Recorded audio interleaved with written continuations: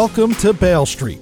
Hosted by Danny Moses and Ira Judelson, this is the show that takes a larger-than-life look at the worlds of crime and finance. Learn more and subscribe today at bailstreet.com. Hello and welcome to Bail Street. I'm Danny Moses. I'm Ira Judelson. This week on Bail Street, we're going to talk about Promise, which is a new bail app that was just created, invested $3 million.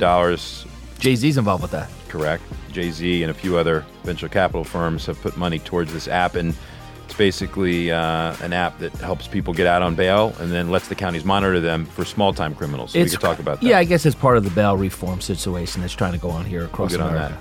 We're also going to have Gerard Maroney, who is a friend of Ira's. He's a criminal defense attorney. You could call him the mobster lawyer. Would that be? I wouldn't call him a mobster lawyer. I'd call him an alleged mobster lawyer who actually has a new television show called The Street Attorney. With great show. I've watched a little bit of the insert. It's good. You haven't watched anything. But I did. It's great. I liked it. And lastly, Bank of America paid $42 million on a settlement for high-frequency trading violations, and I'm going to go full Monty on this when I come back after Gerard. So with that, let's begin and talk about Promise. So Ira, came out a couple weeks ago in the trade rags on Wall Street that Jay-Z, who had written an editorial on Father's Day last year about the bail system, how unfair it is to certain people, which it is. I think you would agree. Well, let me stop you here, okay? Because we're going to go back and forth a little bit about this. Obviously, I'm a bail bondsman, and I make my money from commercial bail bonds. But I happen to agree that there should be some sort of reform to some of the lower level crimes that are nonviolent misdemeanor crimes, which I believe Jay-Z is involved with here. But what people don't understand about the situation is when you're a bondsman and you are getting involved in commercial bail bonds, you have to understand that we are responsible on getting people to court. And where people don't understand on some of these bail reforms, that what happens is you let these people out on no bail, ROR, which is released on your own recognizance. And then there's no repercussion if they come back. And then we're sending our warrant squad, our people, to go get them. And it's costing city taxpayers a lot of money to go send two people to go get somebody because he jumped a turnstile or because he got caught trespassing or another low-level misdemeanor crime. Now, I love Jay-Z. I love his music. I think he's a phenomenal guy. I think he's done amazing, amazing things for his community.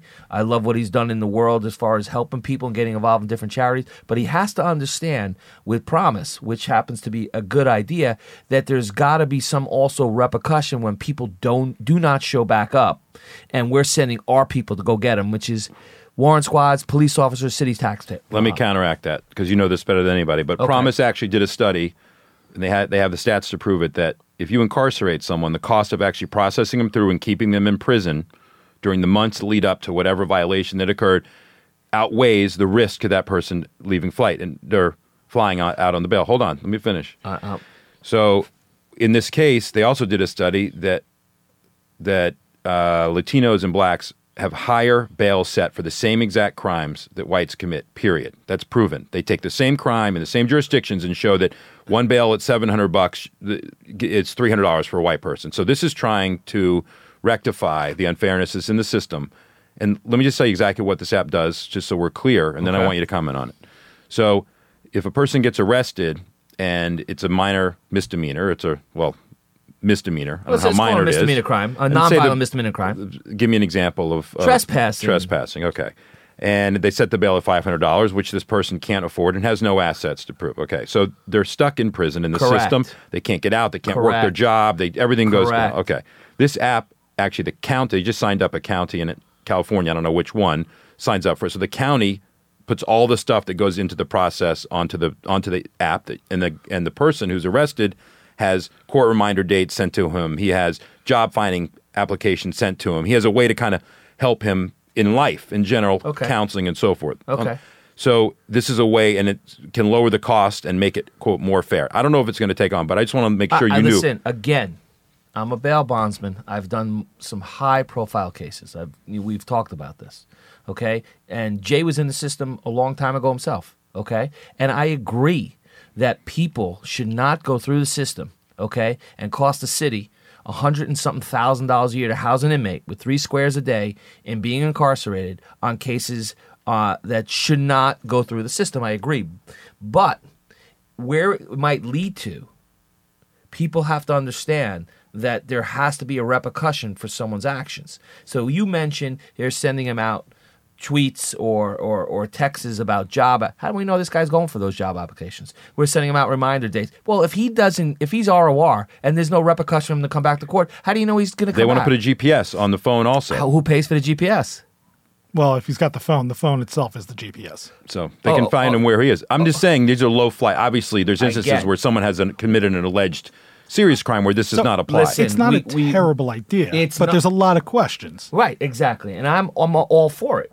So we got Roc Nation invested. Right. First Round Capital, 8VC, Kapoor Capital are the big investors in this. I should be on the board here. Well, I think you need to exactly. So this is a good Bail Street idea. I mean, you need to get involved with a company because it does not cannibalize on your business. You can actually help and advise, and maybe if there's a chance in here where some other process could be automated that can actually help monitor your people. There are different funds and different bail reforms that are going across America, okay? Some that I totally don't believe in whatsoever, and some that I do believe in because, there's CJA, okay? And that's the Criminal Justice Association downstairs that interview a lot of different applicants before they come up for bail.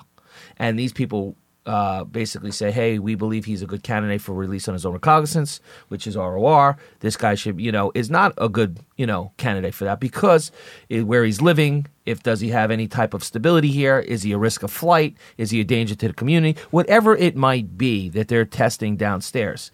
Now, I'm on board with a lot of these reforms because I do not believe somebody should sit in the system for $500 or $1,000 bail. But again, nobody's privy to that person's rap sheet.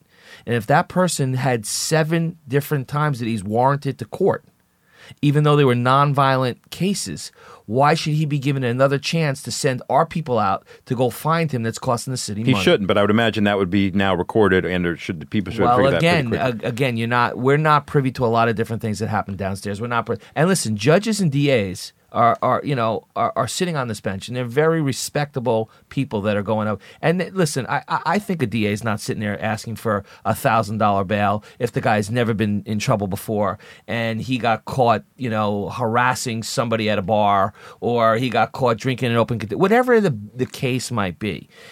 What comes down to being is every case should stand on its individuality, and violent cases should not have even brought up in something like this. Agreed. Or major grand larceny or major drug cases or anything, major sexual cases. So, again, what Roc Nation and Jay-Z is onto, I happen to think, done the right way, can work and can save a lot of people jail time. It could save a lot of money for the system, and I'm for it. Who knows? Maybe I'll jump on the It'll give the snitch cover too, because you always wonder how did that guy get out? You're like, oh, he's got to be the snitch. Well, he's got to be rolling.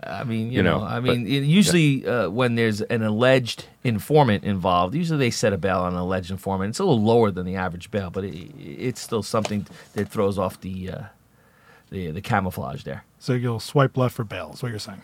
It's like Tinder for bail? Correct. Exactly. All right.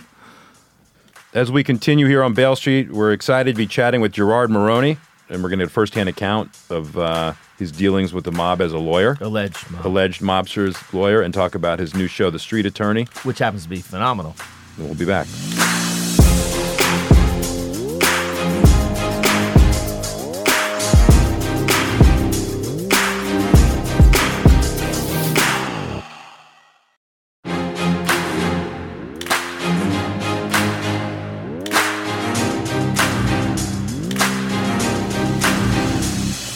Welcome back to Bail Street. We're excited to be chatting with Gerard Maroney, a famed lawyer from Queens who represented some of Ira's famed clients as well. We're going to talk about that. And also Gerard is making a show called The Street Attorney, and I had actually watched a couple of those episodes. They look great, and that just got picked up by the Pop Network, so we can certainly chat about that. But with that, I'd like to introduce Gerard, and maybe Ira, take it from here.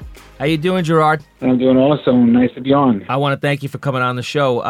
As I gave you a shout last week to talk to you a little bit about, obviously me and Gerard did a big case last week, And we started talking about different shows, and I told him about what I was possibly doing, and he was telling me what he was doing.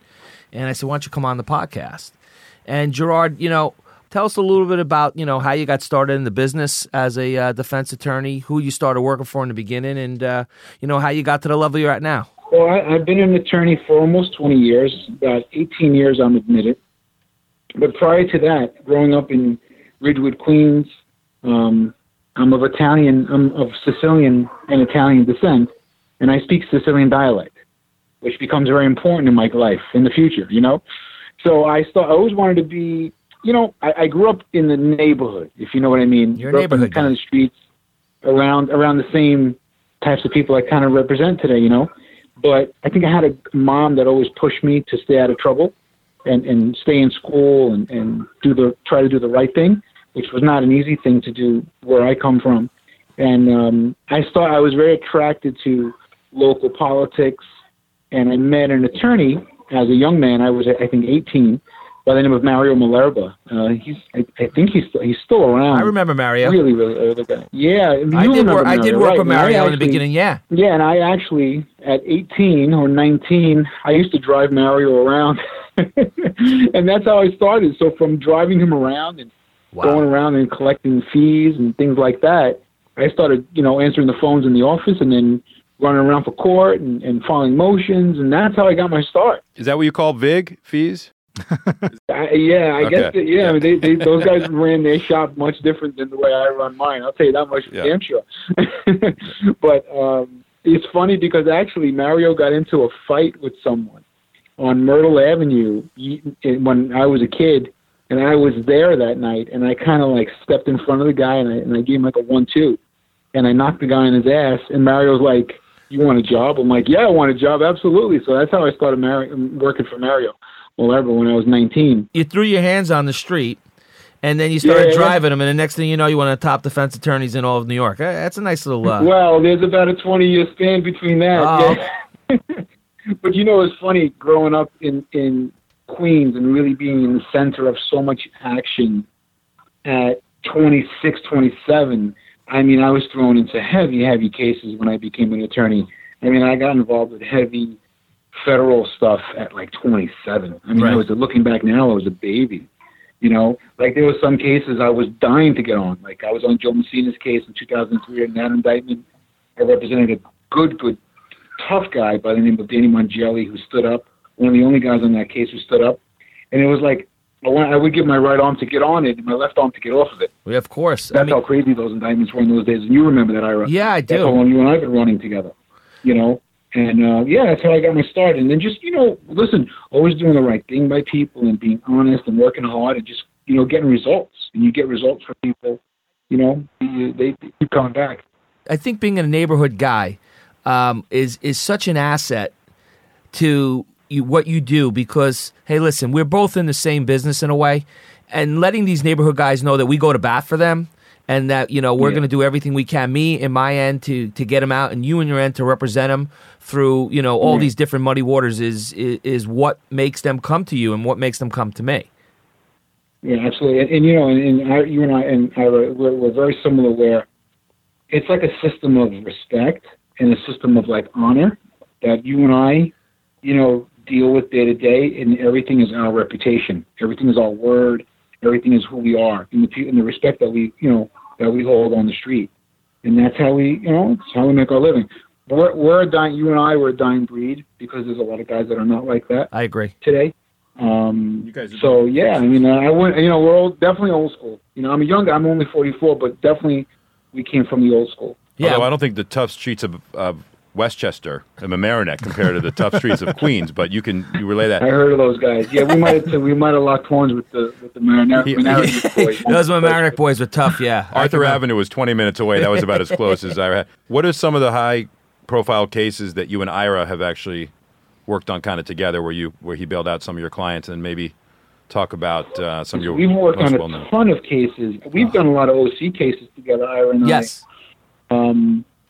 God, I mean, we just run so many things. I mean, I always went to Ira because Ira always did right. I mean, Ira is he's just an honorable guy, And the thing with Ira and I was I was like, Gerard, this guy's a good guy. I'm like, yeah, he's a good guy. And that, for Ira, speaks volumes. And I'm like, Ira, you know, I don't know him. And Ira knows what to do, you know. So it's like the relationship that he and I have is so important. God, we've handled so many cases together. I mean, just now. We just tried to get out, I think, what is it, Peter's son in Queens, but we ended up leaving him in and taking that bid, right? But because we just didn't think it was the right thing to do. Yes, that's right. You were involved in it was a $2 million case. Correct. And then I remember getting a phone call from John, and he said, you know, what can we do here? And then me and you talked about it, and you thought the best thing to do was kind of leave him in and let him do his time. That's right. So John Gotti's grandson, the son of Peter Gotti, got arrested in Queens County. A felony oxycodone, heavy duty case. He was remanded for a long time. He was remanded for about a year. But finally, I did a writ habeas corpus, and Judge Lopresto gave us a $2 million bail. And he was gonna pull the trigger on the bail actually, but the family decided to leave him in because we were so close to a deal, to a disposition. There was no way Ira was happy about that, by the way. I was a little sad Christmas Eve about that one, but I understood the terms here, Gerard. It was the best for you. Yeah, what's $100,000? Ira couldn't need it. Yeah, that's good. It was around that much, yeah. But, you know, easy come, easy go. You win some, you lose some. You know? We'll get him back. I'm sure he'll do something soon. So, no, he won't. Ira and I actually just did that tow truck case together. Yes. He got out 2 guys. And that was a Genovese case, actually. The heavy on that tow truck case out of Manhattan District Attorney's Office was a Genovese guy. So that Ira and I just finished that bail together. So we work quite often together. Gerard, can you explain to the audience and to me in particular, you know, when the alleged mobsters commit alleged crimes, why sometimes it ends up in federal court and sometimes state court? I understand if it crosses state lines, it probably goes federal. But can you just explain that a little bit? Yeah, you know, there's no rhyme or reason. I'll put it to you this way. Every agency, and, you know, I say it with all due respect, every agency wants their pound of flesh. So every county is going to bring 1 or 2 or 3, I would say, rackets, organized crime type of cases a year. And then the feds that's all they do. You know, so everyone wants their pound of flesh, per se. So there's no really rhyme or reason why the feds would pick up one case and the state would pick up another. It's basically, they're all kind of like jockeying for the same, you know, guys out there, so to speak. And whoever they kind of fall across, you know, that agency picks it up. Like with Gotti, I had him in Queens County State Court, in Queens County District Attorney's Office. Heavy duty case. I mean, it was a kingpin charge. The kid was looking at life, and we ultimately got him 8 years. And then the day that he was supposed to be designated and go upstate, the feds picked him up on an arson. And the arson and bank robbery is generally a state case, but the feds picked him up because he was more connected to the Asaro case and that Bonanno, you know, case. So that's why the feds picked him up. Is it a state budget issue or money issue in terms of state doesn't have the resources and federal government does in certain times, or? I think that definitely has it comes into play often where the state does. I mean, the state certainly does not have the budget that the feds do. I mean, the feds have unlimited resources. I mean, they go, you know, the government goes to the countries. I mean, it's just, you know, they have unlimited resources. And what is the current state of the alleged mobster universe? I know there's 5 families kind of still out there, but what would you say? What has changed in the last 5-10 years in terms of businesses and so forth, or is it dying? I got to tell you, and the way what I see is in 2003, 2004, I saw them really getting hurt bad with indictments. A lot of guys started coming out, you know, maybe in 2008, 2010, and I personally have seen it getting busier. I think there's a lot of guys out in the street now. I think maybe the quality of, you know, that wise guy is not where it was in, you know, 1960, 1970, even in the 80s. But you still got some serious guys out there, man. You know, you got some tough guys out there that'll do time. You got guys out there that'll do time standing on their head. On their head. 1 second. They believe in it. You got some tough men out there still with you. I got a lot of respect for a guy. You know, listen, you know, these guys, they are who they are, and a lot of them, when it comes down, they take it like a man. Gerard, let me ask you a question. Out of all the cases that you've done over the years, and you've done a lot, What would be your favorite type of case that you would love to either go to trial on or work with the DA's office on? Would it be a money laundering case? Would it be a sexual abuse case? Would it be an alleged mobster case, a robbery? What case do you really want to dig your teeth into and just say, wow, I just really want to really jump into a case like this? You know what I like? I try a lot of state cases. That's just the way it came down for me. I'm much busier at the state than I am with the feds. A lot of federal guys can't even afford attorneys anymore because they take all their assets. So a lot of them go to CJA or whatnot or legal aid. I love an assault trial because there's so many variables to that. There's no DNA. It's all human testimony. And when I can get a person on the stand and cross-examine a person that they might think is their star witness, and all of a sudden I find out shit about them that nobody knew, and I'm cross-examining the hell out of them, and I make them look like an idiot, right? And their word quickly becomes worthless. That's what I do. That's my specialty. I'm a cross-examiner. I'll just tear you apart. I'll crucify you on the stand when I'm cross-examining. And I'm so, and I got shot when I was a kid. I walked with a cane. I was paralyzed when I was a kid. Someone went to shoot my little sister, and I got hit in the spine. So they don't see me coming, man. I come to court with my cane, and I'm, really respectful. Gerard, I mean, now that you brought that up, and, I love you, and we're friends. We break bread, and we're friends. I mean, that must be such a tough a way of looking at things going back. Because I remember you told me the story that you were a kid and you went to protect your sister and you got shot. And I mean, you live with that every single day. And I didn't even ask, did they ever find the guy? I mean, whatever happened with that?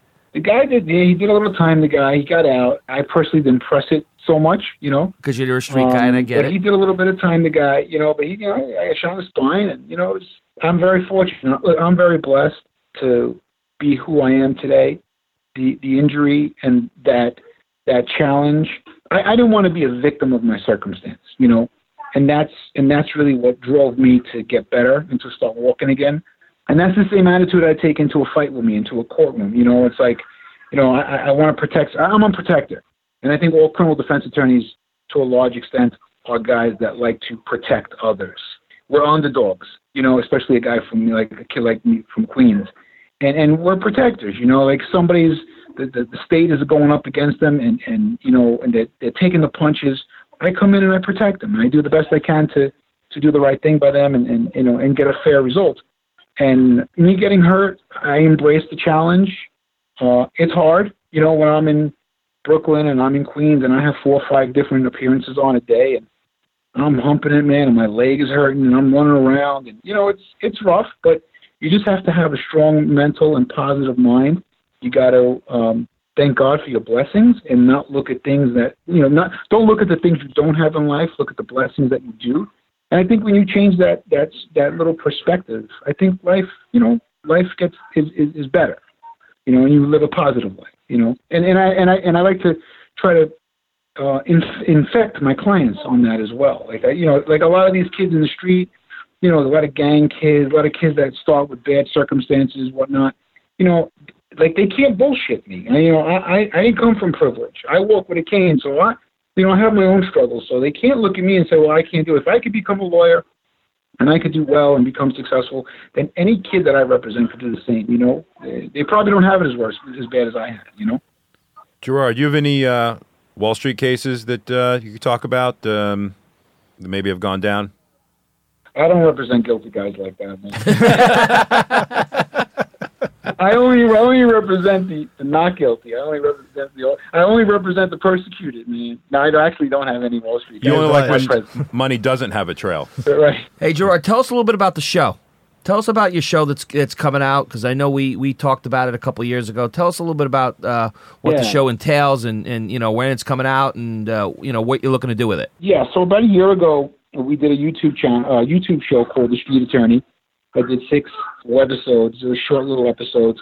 And it was basically about what I do on a day-to-day basis. It's like the bullshit that I deal with, the organized crime guys, and then, the neighborhood stuff, the favors, and then coming home to my kids and my wife, and just trying to balance all that, and I wanted to give the world a glimpse into like my life. It's kind of like Sopranos meets Law and Order, which has really never been done before. And it's so contemporaneous. It's like, it's real. I mean, it's real clients, it's real stuff, it's real situations. I might tweak the name here and there just to protect the innocent, but for the most part, everything is very, very real.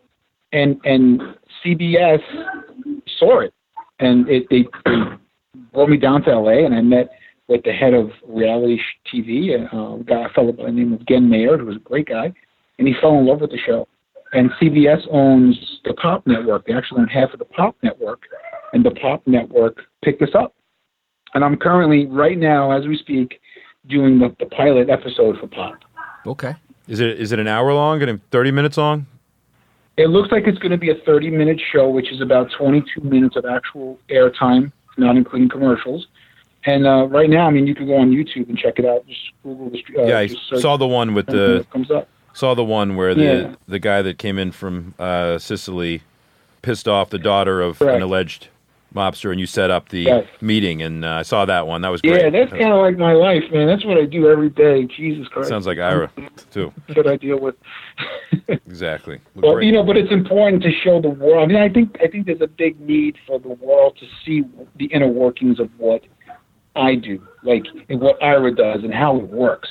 People are hungry for that stuff, I think. And I think that there's really not great TV out there, especially in the reality world. There's nothing but substance, And I'm kind of a conflicted guy because I've been on so many different sides of the coin. Like, I'm a criminal defense attorney today.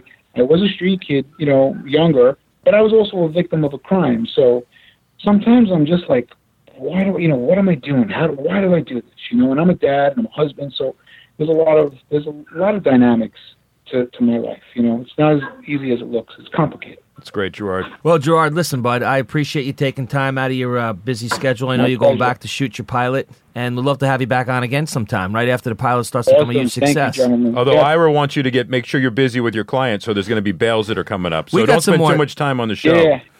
We got some more cases coming. Crime don't pay, guys. Just remember, crime don't pay. Yeah. For me and you, it does, though. Yeah, a little bit. Only in the beginning, Ira. And then they forget about us. Until they stop paying us. That's right.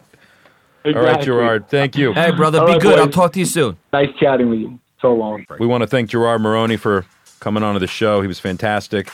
And we will include in the episode show notes that actually will detail the YouTube videos where you can see Gerard's first few episodes before he got picked up by Pop Network. Don't go anywhere. When we come back, we'll be talking about Bank of America's high-frequency trading settlement that I know Ira cares deeply about. I'm sitting on my chair waiting for this to come Edge out. of your chair.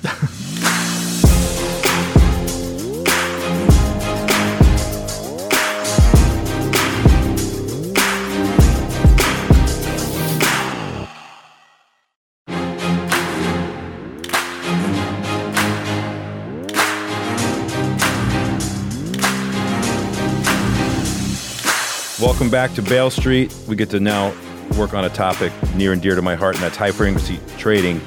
And I know we've talked about it already a few times. Ira's probably sick of it. No. Keep going. I love it. This was actually a major thing that happened. So Bank of America ends up admitting wrongdoing, coming out with a $42 million penalty that they're paying to the state of New York. So the Attorney General's Office of New York picked this up. It was a violation of the Martin Act.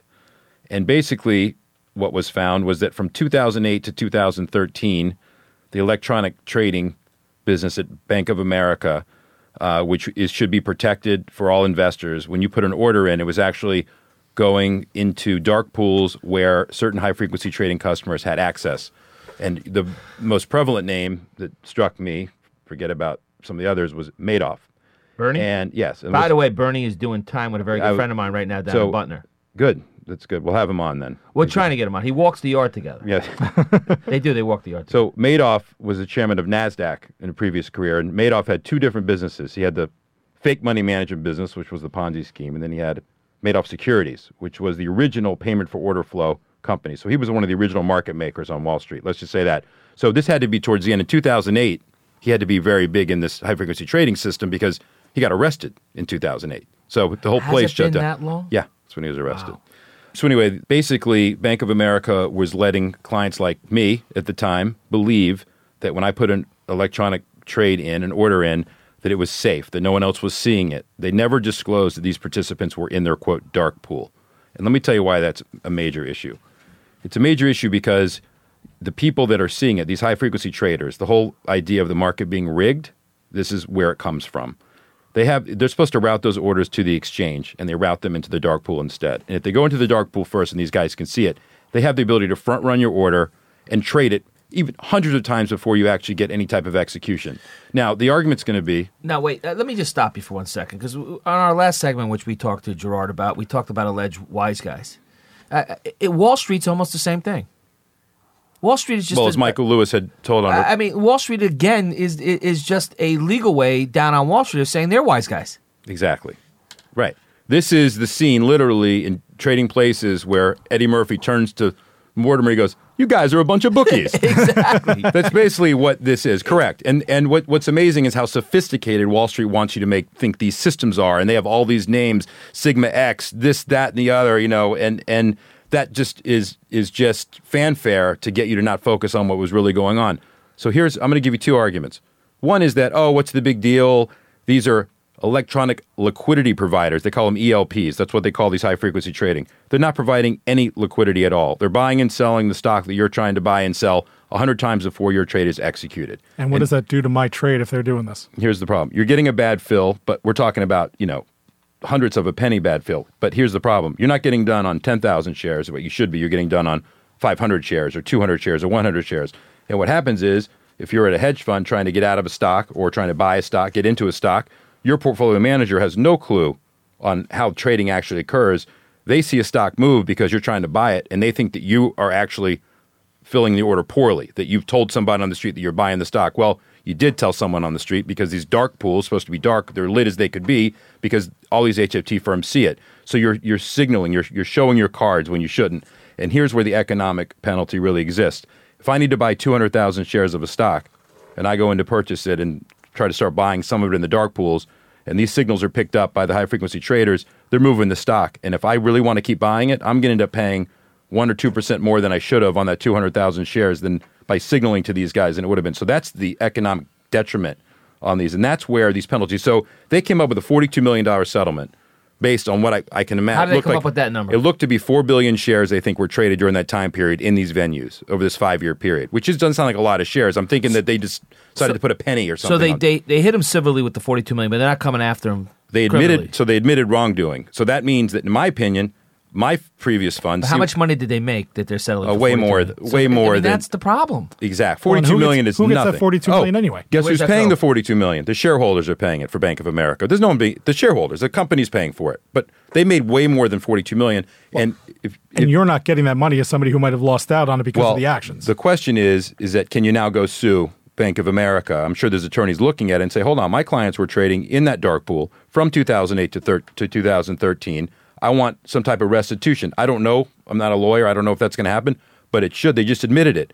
And the Bank of America spokesperson came out last week and said, we informed our clients that as of 5 years ago, we're no longer doing this practice. Well, that's helpful because it would have been better if they'd done that in 2013, but they do it in 2018 saying they quit. And you know why they quit it in 2013? They quit because Michael Lewis was working on his article. The book Dark Pools was out. The book Broken Markets by Saluzzi and Arnott was out. And it was becoming pretty clear that the writing was on the wall. They needed to basically get rid of this. There was emails. If you look at the settlement, it's disgusting. And what's crazy about it is I met these people in our office. They convinced us to go into their pools. And anyone that knows me knows that... Let me ask you a question, okay? And what Bell Street is, obviously, is the crossover of your world and my world. How many people have walked into your office and pitched you some different ideas that you believe should have been in my office, basically looking at bail? That, or I said there will be in your office if they actually go through with one of these. Yeah, exactly. But there's just unwritten protection code on Wall Street that, again, if you it's almost like the blue code of the police department. Right. It's just, and some people don't care. Some people don't care. But this is, again, is the market rigged? In certain instances, it's 1,000% rigged. Let me give you this last example so people truly understand. You could be the CEO of a biotech company, okay? So you'll be the CEO. I want to be the CEO. You'll be the CEO. Okay, I'm CEO. You've now cured cancer. Okay? Which, by the way, I've been looking into, and I'm trying to make it happen. Nice work, Ira. God willing, okay? So I'm out to dinner with you on a Sunday night, and you say to me, Danny, by the way, Tuesday, we're going to announce that we've cured cancer. Okay, obviously, I would never trade on that. You would never disclose that, but hopefully the world would receive the treatment. That would be great. But let's just say that was the case. There's a 99% chance that your stock, if it's publicly traded, is going to soar on that news that you've got. Okay, so I decide illegally to purchase call options or stock in your company on Monday. The announcement comes out Tuesday. Stock probably is up a lot, but there's a chance that it's not. There's a chance that somebody found some issue with your cure or was built into the stock price, whatever reason it went down. So it's not 100% guaranteed that I'm going to make money on that. Okay, we agree on that? We agree. Okay. In this instant, these high-frequency trading firms that get involved in these dark pools have 100% certainty to make money. They see the orders coming in on the buy side. They see the orders coming in on the sell side. If they don't want to interact with your order when it comes in, they pass. But if they choose to interact, it means that their computer algorithms have found the other side of your trade already that makes it a riskless trade for them. And they call themselves liquidity providers. They're doing nothing but just making micropenny. How do you stop it? 1,000 times. Well, they're either through these fines where they self-correct, or there's been major dark pool fines which have gone on. But people have to become smarter in the way that they trade. And here's the other thing. Bank of America is the largest retail, I think it is the largest retail Merrill Lynch in the country. I haven't seen a settlement in here about retail. I'm certain that their retail orders were coming through certain pools just like this. And I haven't seen that yet. But if I'm a Bank of America customer on the institutional side on Wall Street or on the retail side, I'm pissed.